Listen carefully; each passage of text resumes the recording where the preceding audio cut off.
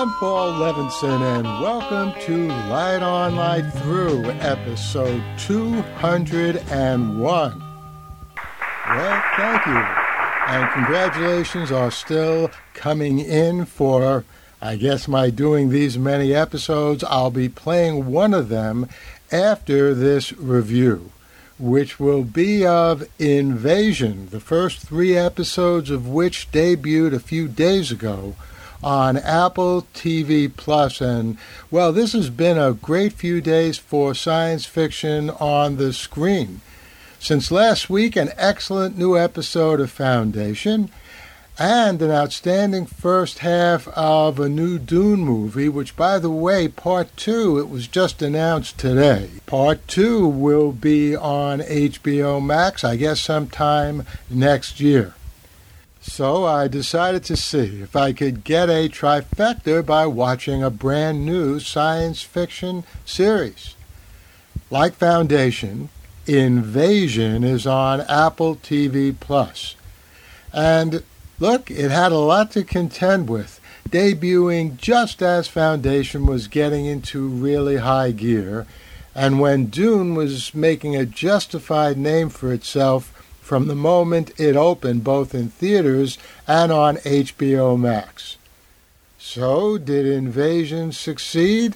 Well, yes, I think it did. But let me say first, though, that I thought the very first episode, in which the largest part was a nearly standalone story of an aging, retiring sheriff in Oklahoma, was by far the weakest of the 3 opening episodes. In fact, on a different day, I might have not continued to watch Invasion after that weak first episode. Now, Sam Neill was the main star. He played that aging sheriff in that episode. He's a fine actor, and he was fine in the role, but the story had only the slightest to do with the interstellar invasion of Earth, which is the heart and soul of this series. Well, fortunately, the second and third episodes were out of the ballpark, powerful and enthralling. The stories that unfold in this slightly into-the-future tableau include a Japanese shuttle to a space station attacked and destroyed by the invaders, leaving behind a lover in Tokyo who works for the Japanese equivalent of NASA, and she's determined to find out what happened. A school bus of British kids knocked off the road by an interstellar attack, which results in a Lord of the Flies scenario. And an apparently lone survivor of an American unit in Afghanistan, presumably all killed by the invaders. Now, yeah, that part of the narrative obviously was conceived and filmed before the precipitous U.S. withdrawal in our reality this past summer, and we just have to assume, watching Invasion, that the U.S. went back in there into Afghanistan for some reason. You know, this kind of thing reminds me of science fiction stories in the 1980s, talking about a Soviet Union in the 21st century. It's one of the hazards of writing fiction about the future. Sometimes reality catches you short. But Invasion is doing just fine after 3 episodes, even with this Afghanistan anachronism. There's a 1950s War of the Worlds feel to it, except the personal lives of the characters are fleshed out better than in these old movies. The family that figures in the New York part of the story features an Asian Indian couple with 2 kids and a Tesla, but their marriage is falling apart even before the buildings, because the husband has fallen madly in love with another woman, a blonde, as his wife sarcastically points out. Indeed, all the backstories are notable and interesting in Invasion, with the exception of the Oklahoma sheriff, but we haven't seen him since the first episode, and who knows, something significant could yet happen out there in Oklahoma.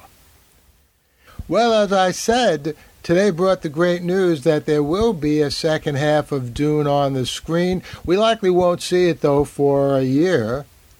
But now there's some science fiction on television that I'll be watching every weekend in the next few weeks and months as soon as I finish my sojourn into the fate of the Galactic Empire in Foundation. The Light on Light Through podcast. Well, I hope you enjoyed that review of this new series, Invasion. Here now are some congratulations about Light on Light Through reaching its 201st episode from Cora Boulert. Hi, I'm Cora Boulert, two-time Hugo finalist for Best Fanwriter. Congratulations to Light on Light Through for 201 great episodes. Here's to 200 more. If you're looking for SFF links and discussion, check out the Speculative Fiction Showcase, indiespecfic.blogspot.com, as well as our sister site, the Indie Crime Scene, indiecrimescene.blogspot.com, for all things crime fiction. Also check out my blog, coraboulert.com, where I'm currently doing episode-by-episode reviews of Foundation.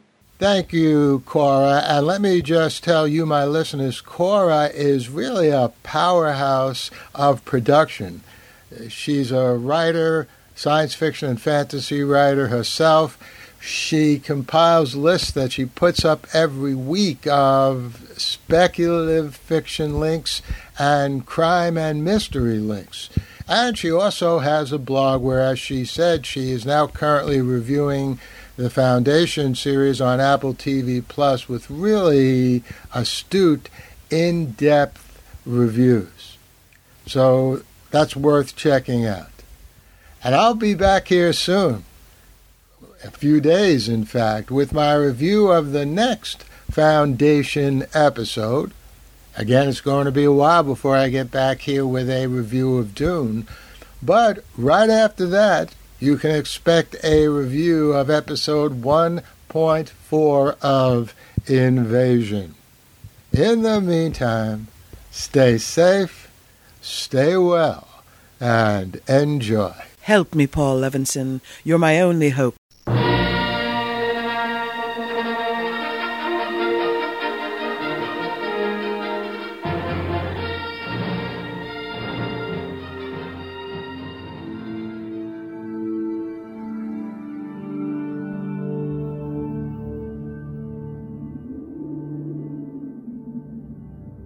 Athens, 2042 AD. She ripped the paper in half, then ripped the halves, then ripped what was left again into bits and pieces of history that could have been.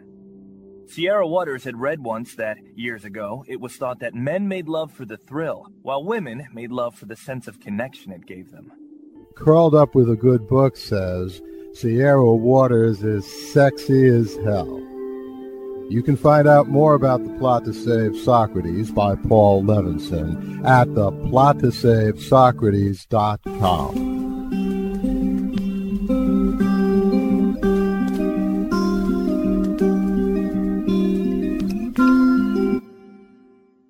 Paul Levinson's Silk Code, about an ancient biotech war raging on in secret for centuries.